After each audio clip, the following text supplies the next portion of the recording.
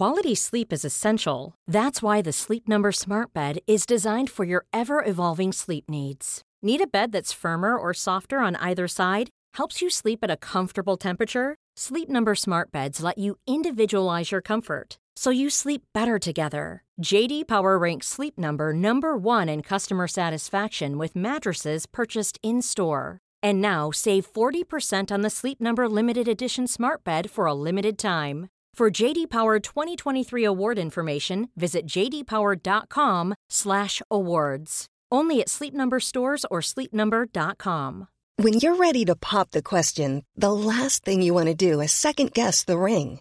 At BlueNile.com, you can design a one-of-a-kind ring with the ease and convenience of shopping online. Choose your diamond and setting. When you find the one, you'll get it delivered right to your door. Go to BlueNile.com and use promo code LISTEN to get $50 off your purchase of $500 or more. That's code LISTEN at BlueNile.com for $50 off your purchase.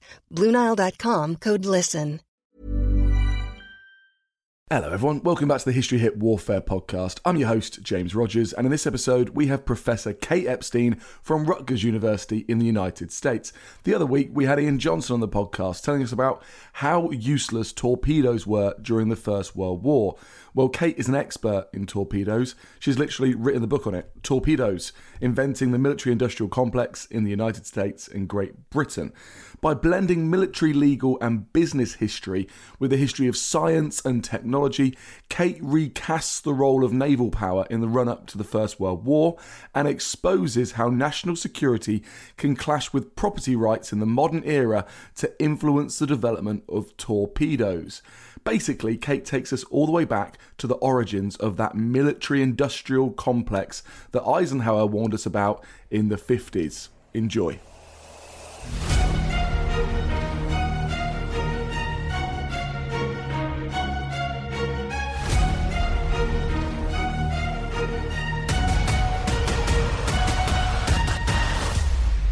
Hi Kate, how are you doing today?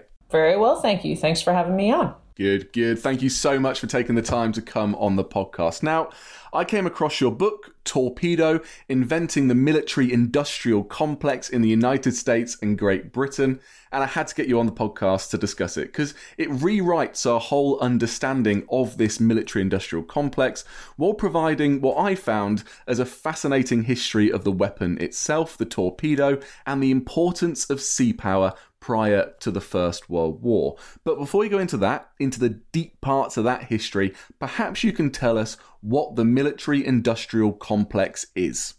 Certainly. So the military-industrial complex is a phrase that was popularized by President Dwight Eisenhower in his farewell address in 1961.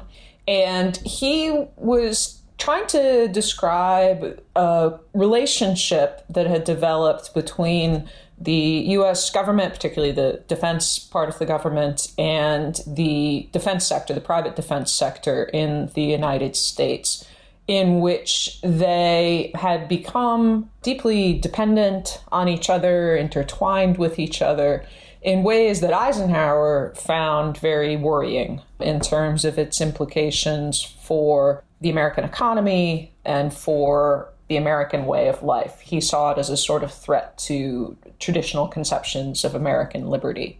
And so the phrase generally has a sort of pejorative connotation to it. I use it more descriptively than pejoratively and try to kind of unpack the inner dynamics of the military-industrial complex, which in Eisenhower's usage kind of looks like this very well-oiled machine. There are reasons for that, but I think when you kind of look into it, you can see these real tensions internally. So is what Eisenhower talking about? Is he talking about some worries that he had about the fact that the US was exponentially increasing in its amount of nuclear warheads and missiles during the Cold War period? Is this the sort of thing he's talking about here? Is he launching a warning shot at people like General Curtis LeMay and Strategic Air Command and their inventions of brand new systems that must be had in order to defeat the Soviet Union? Is that his warning? No, actually, I don't think it is. Eisenhower was certainly concerned about the prospect of nuclear war, but I think in this context, he's trying to get at I think something he actually saw as much more of a pervasive problem than kind of the mere problem of nuclear weapons, which was, of course, not a mere problem.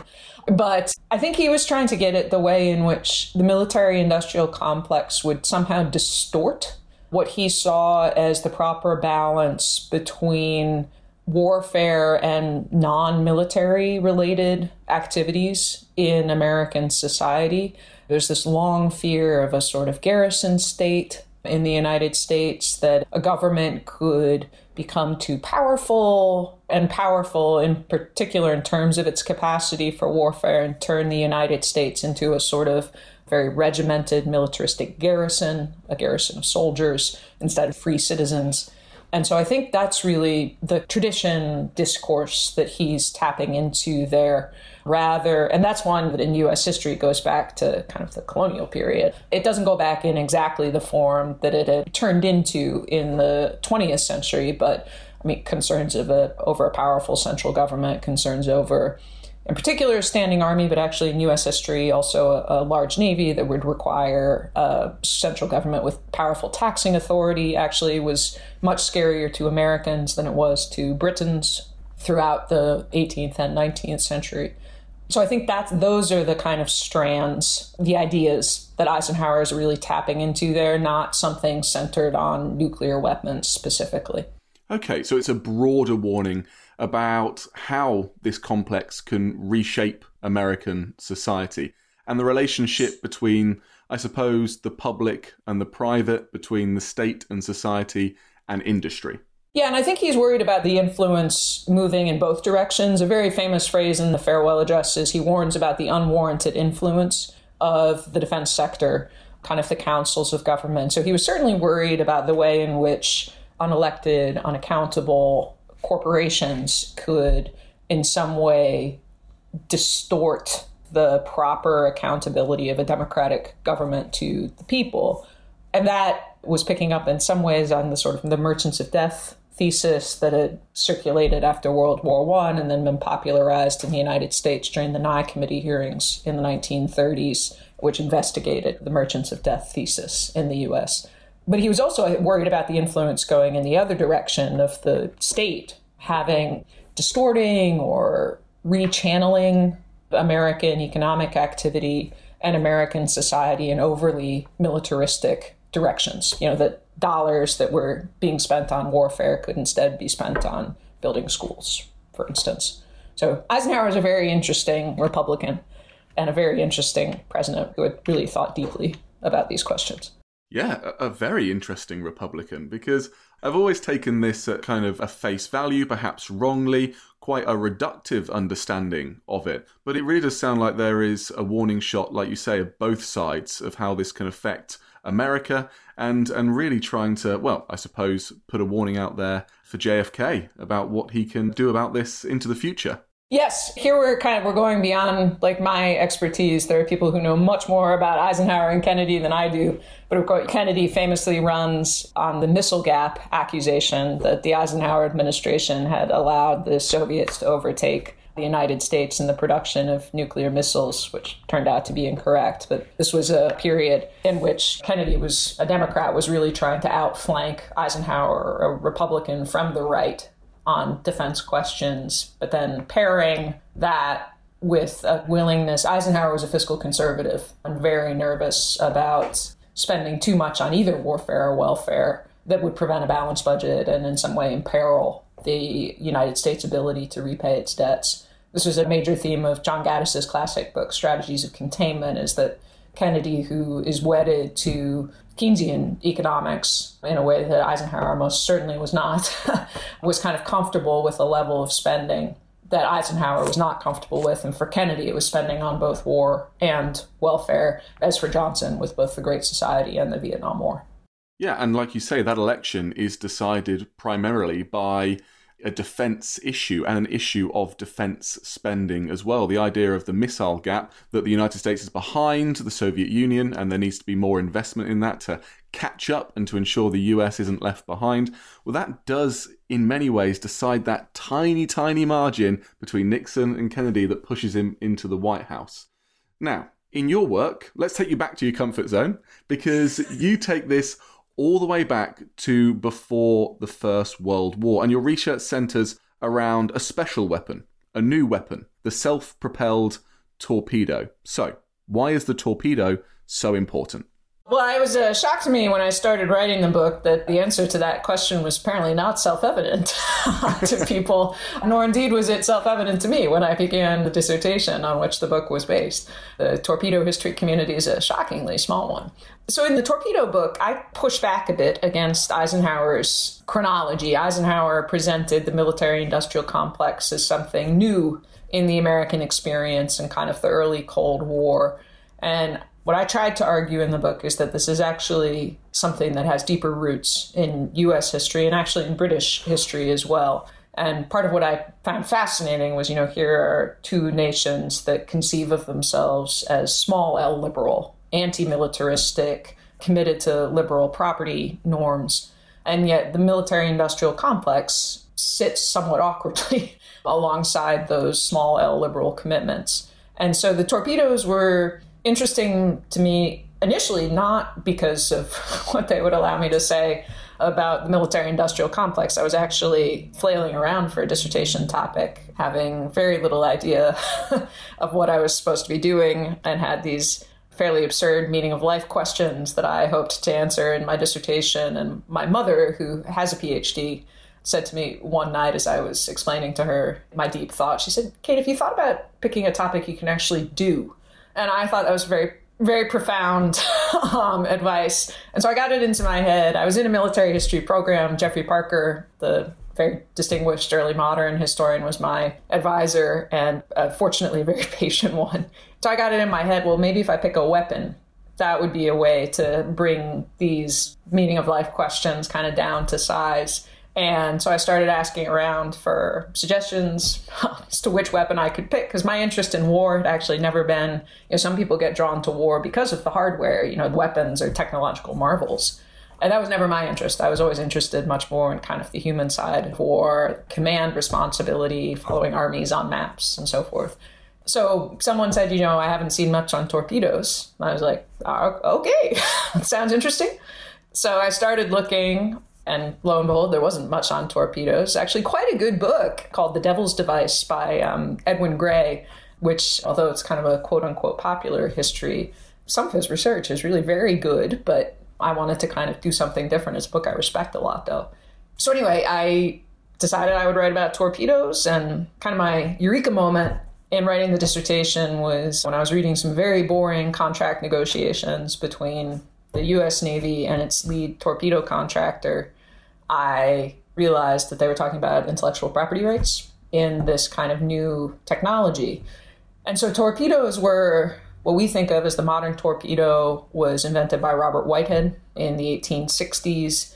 I really pick up the story in the 1890s, by which time Whitehead's great breakthrough was to figure out how to control the depth of a torpedo. That was the quote-unquote secret of the torpedo that he designed, was the depth mechanism. But only in 1895 was a method devised of controlling torpedoes' guidance in the horizontal plane as opposed to the vertical plane. And that was the application of the gyroscope to torpedoes. And that was one of a few quantum leaps in torpedo development between the 1860s and World War I.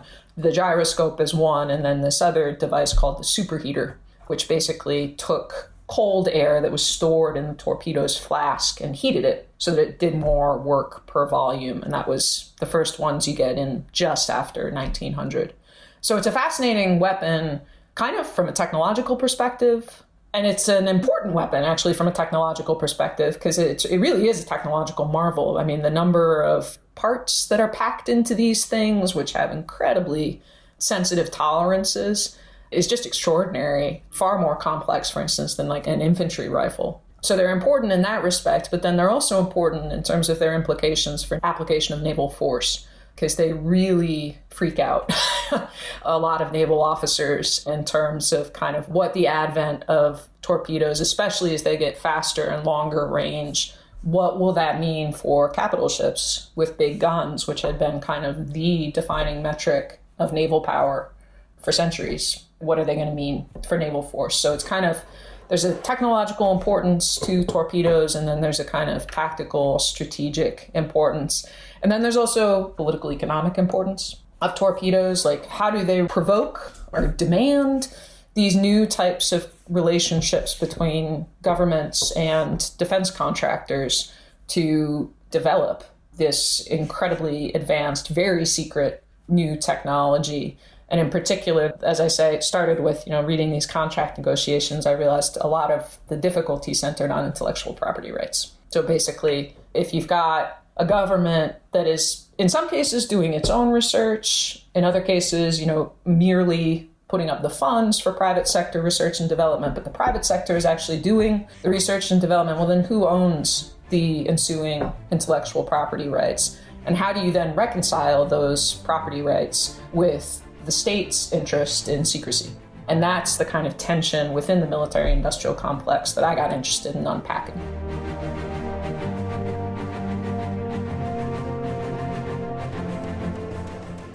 Okay, Tristan, you got 50 seconds. Go. Right, so Dan's given me a few seconds to sell the Ancients podcast. What is the Ancients, I hear you say? Well, it's like Dan's show, except just ancient history. We've got the groundbreaking new archaeological discoveries. This seems to be the oldest known dated depiction of the animal world, as far as we can tell, anywhere in the world. We've got the big names. It's one of those sort of great things, Pompeii. It's kind of forever rising from the dead and from destruction. We've got the big topics. The man destroys 7 legions in a day. No one in history has done that. Subscribe to the Ancients from History Hit, wherever you get your podcast from. Oh, and Russell Crowe, if you're listening, we would love to have you on the Ancients. Spread the word, people. Spread the word. Mom deserves the best, and there's no better place to shop for Mother's Day than Whole Foods Market. They're your destination for unbeatable savings, from premium gifts to show-stopping flowers and irresistible desserts. Start by saving 33% with Prime on all body care and candles. Then get a 15-stem bunch of tulips for just $9.99 each with Prime. Round out Mom's menu with festive rosé, irresistible berry chantilly cake, and more special treats. Come celebrate Mother's Day at Whole Foods Market. Quality sleep is essential. That's why the Sleep Number Smart Bed is designed for your ever-evolving sleep needs. Need a bed that's firmer or softer on either side? Helps you sleep at a comfortable temperature? Sleep Number Smart Beds let you individualize your comfort, so you sleep better together. J.D. Power ranks Sleep Number number 1 in customer satisfaction with mattresses purchased in-store. And now, save 40% on the Sleep Number Limited Edition Smart Bed for a limited time. For J.D. Power 2023 award information, visit jdpower.com/awards. Only at Sleep Number stores or sleepnumber.com. Ryan Reynolds here from Mint Mobile. With the price of just about everything going up during inflation, we thought we'd bring our prices down. So to help us, we brought in a reverse auctioneer, which is apparently a thing. Mint Mobile Unlimited Premium Wireless. How to get 30, 30, bit to get 30, bit to get 20, 20, 20, bit to get 20, 20, bit to get 15, 15, 15, 15, just $15 a month? Sold! Give it a try at mintmobile.com/switch. $45 up front for 3 months plus taxes and fees. Promo rate for new customers for limited time. Unlimited more than 40 gigabytes per month. Slows full terms at mintmobile.com.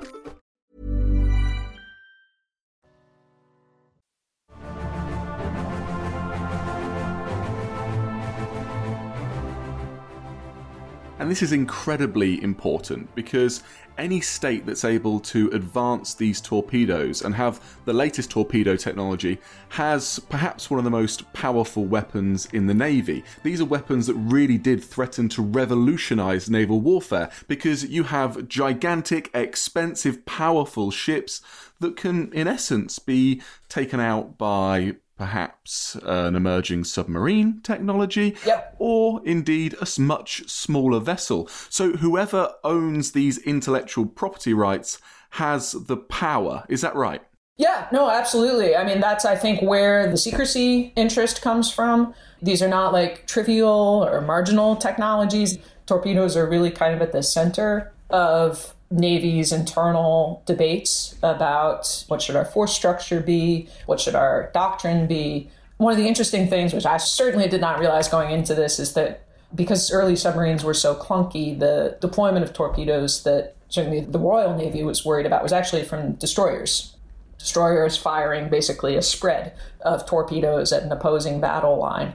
But yeah, it's one of the ways I always kind of put it to myself was that there's a lot of work, rightly so, focusing on kind of the race between guns and armor in this period, the battle to design armor-piercing shells, the attempt to design armor that can better resist the new projectiles. But there's an equally, possibly even more important race between guns and torpedoes, largely over range and to some degree over accuracy. I mean, torpedoes are very inaccurate, but they do a lot more damage per hit than guns do. And if you fire, it depends on the angles and so forth, but if you fire a spread of them, the probability calculations were that you actually stood a real chance of one of the torpedoes you fired actually hitting an enemy ship in the line. That's why governments cared so much about these things, was the kind of tactical and strategic implications. And then the property rights were, intellectual property is a really interesting, almost like a type of technology themselves, a technology that you can use to secure other types of technology, a legal technology rather than a weapons technology. But the property rights are this fascinating site of conflict between private defense contractors and the government, because, both US and Britain have patent systems. Patent actually comes from the Latin word for open, patere. So they're very small d democratic from a certain perspective. There's certainly about liberal norms of property protection. By the late 19th century, they actually start off as something quite different, but by the late 19th century, they carry that meaning. But part of what's interesting about them is that the government can own patents as well as the private sector. So the US government actually takes out patents on one piece of torpedo technology that it invents that it thinks is really important. It turns out not to be. They thought it was at the time, which is kind of awkward because how can you claim secrecy on something that you've patented? But the US government tried that. And another legal instrument that comes into the mix is anti-espionage legislation, which really, there's a modern export control regime, which is incredibly sophisticated and the subject of a new book, which hasn't quite come out yet, but I'm super excited about, by John Kriege and Mario Daniels. But the modern export control regime is very extensive, very sophisticated. It wasn't before World War I. And so both the US and the British governments kind of took the tools that were available to try to control how contractors utilized their property rights. And contractors, unsurprisingly, wanted to sell and make money in a global marketplace, not just in a national marketplace. And so both the US and the British governments kind of experimented with using anti-espionage legislation, basically saying, the export of technology counts as a sort of espionage, passing knowledge to our potential enemies. So it's the legal playing field or battlefield is absolutely fascinating, I think. And that's the part that I actually was kind of most excited about, is the legal political economy stuff. I agree. It is fascinating. So how does this end up with the torpedo? Is there an agreement made between the US and UK governments and those private industry elements that are involved in all of this complex process, or do things start to go awry? Yes and yes. So there are agreements and things start to go awry.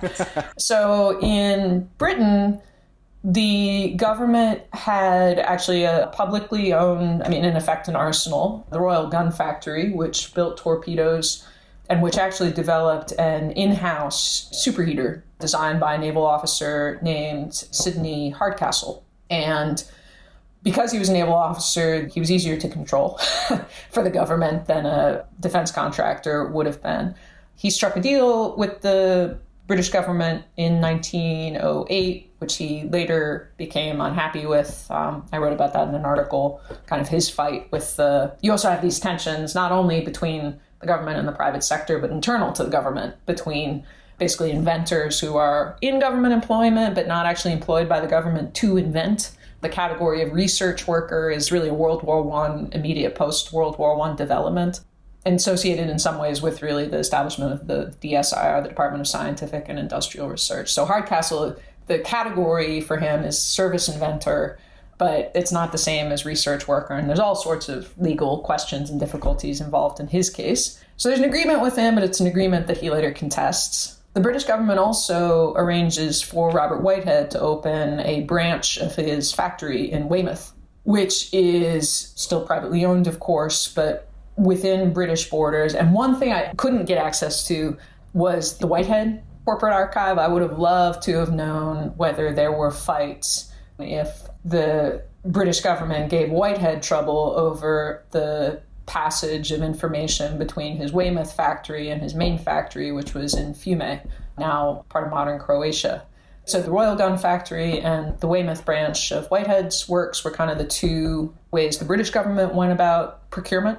The US took a different path. It wanted domestic manufacture and had an American shell producer called the E.W. Bliss Company, which was run out of New York, basically licensed the right to produce Whitehead torpedoes from Robert Whitehead in Fiume, which it did for several years. But then the lead engineer of the Bliss Company, a guy named Levitt, he designed a superheater, which was not part of the original kind of Whitehead license. So that added an element of complication. And then it got even more complicated when he also invented a new type of engine, a turbine engine rather than a piston engine, for the torpedo. And then the US government decided that his engine didn't work, and so it invented its own turbine engine. And the Bliss Company and the US government got into a big fight over basically who owned the intellectual property rights, in particular to the engine. But it was kind of a broader debate over what was the Bliss Company allowed to do with its torpedo, which, a bunch of kind of different entities had a hand in designing. So that ended up in litigation. It went awry, you could say. I find this fascinating because it really provides a window through which us as just non-expert lay readers can look and see at the really complex, quite disturbing world of discussions, debates and legal issues that go on behind closed doors about how weapons are developed, how they're kept secret or safeguarded by a nation state, or how and why they are sold perhaps to certain other nation states. And this is something that hasn't gone away, has it, Kate? Because I'm trying to think, even when Biden took up the presidency, there were lots of debates about where he could sell the latest drone technologies and the missile technology control regime. So are there any lessons that we can take from your history about today?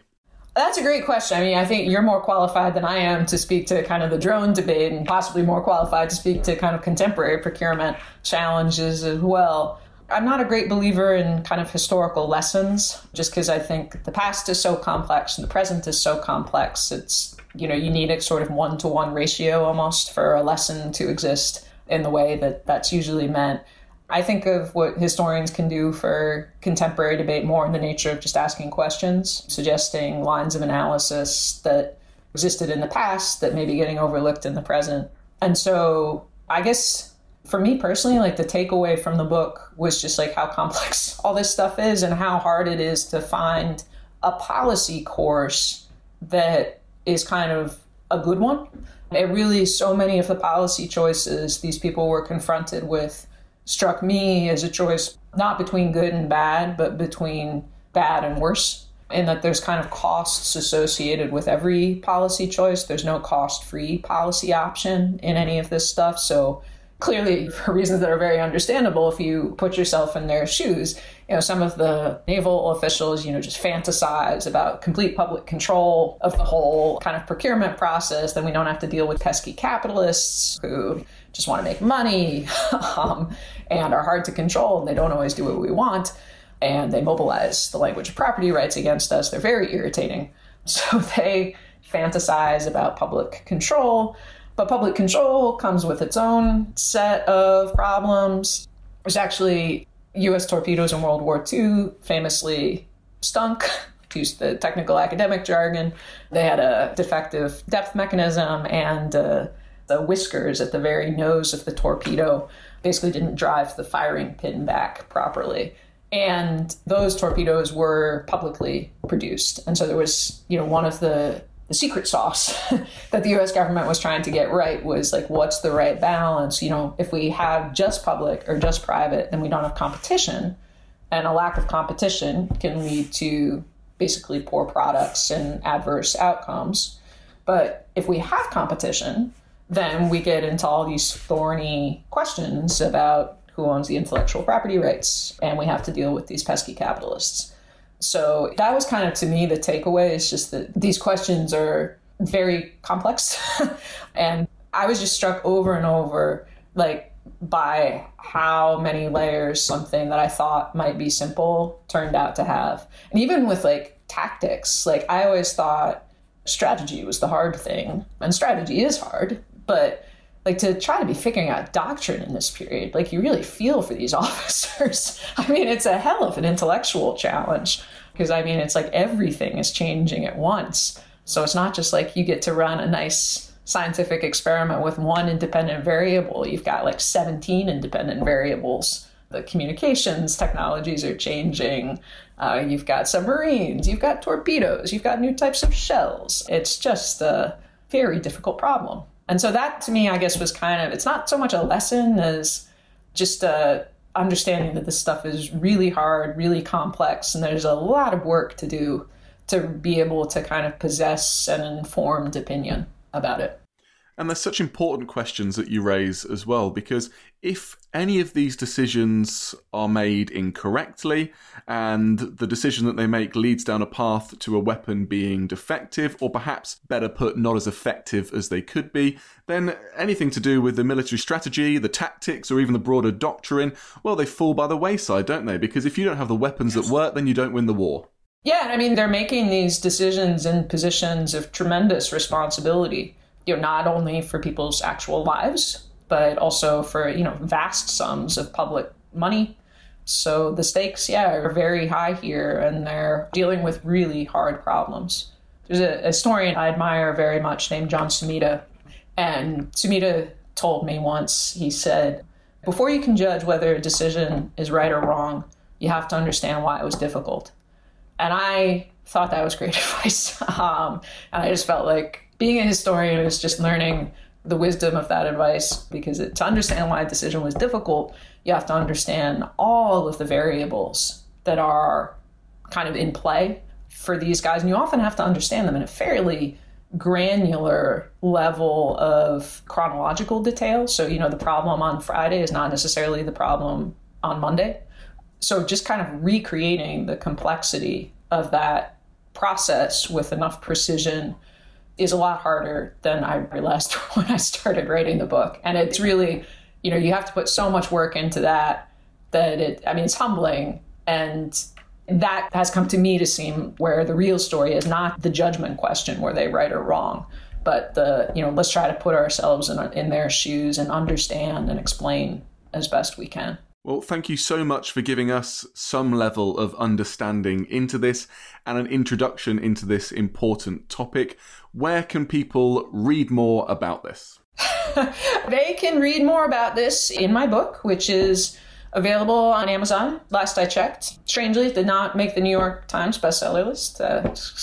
Utterly perplexing. Go figure. That's sarcasm in case the tone doesn't translate. Well, I do recommend to go and buy the book. I have read it. I am a weapons nerd, so I really enjoyed it. So that's why I would recommend it, but it was really good. Thank you so much, Kate, for coming on the podcast. Oh, it's my pleasure. And I'll give you one more plug for the book. This is a book that I would encourage people to judge by its cover, because the woman who designed the cover, which I had absolutely nothing to do with, won a prize for it. So I like to say that it is a prize-winning book. It won a prize for the bits that I was not responsible for, but it is nevertheless a prize-winning book that should be judged by its cover.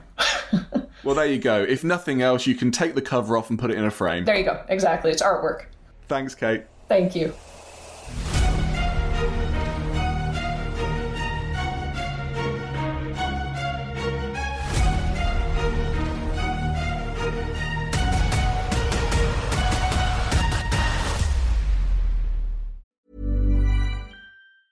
A lot can happen in the next 3 years. Like a chatbot may be your new best friend. But what won't change? Needing health insurance. United Healthcare Tri-Term Medical Plans are available for these changing times. Underwritten by Golden Rule Insurance Company, they offer budget-friendly, flexible coverage for people who are in between jobs or missed open enrollment. The plans last nearly 3 years in some states, with access to a nationwide network of doctors and hospitals. So for whatever tomorrow brings, United Healthcare Tri-Term Medical Plans may be for you. Learn more at uh1.com. Even when we're on a budget, we still deserve nice things. Quince is a place to scoop up stunning high-end goods for 50 to 80% less than similar brands. They have buttery soft cashmere sweaters starting at $50, luxurious Italian leather bags, and so much more. Plus, Quince only works with factories that use safe, ethical, and responsible manufacturing. Get the high-end goods you'll love without the high price tag with Quince. Go to quince.com/style for free shipping and 365-day returns. And before you go, remember, as a Warfare listener, you get a special discount at History Hit. Subscribers get access to blissfully uninterrupted, ad-free podcasts and thousands of hours of history documentaries. You've got everything from the American Revolution to my own documentaries like Traces of War, Weapons of War, and 24 Hours in Normandy, where I follow in the footsteps of the Green Howards on D-Day, from their beach landings to being awarded the Victoria Cross, and all the way through their first day where they made it 7 miles inland, further than any other British or American unit.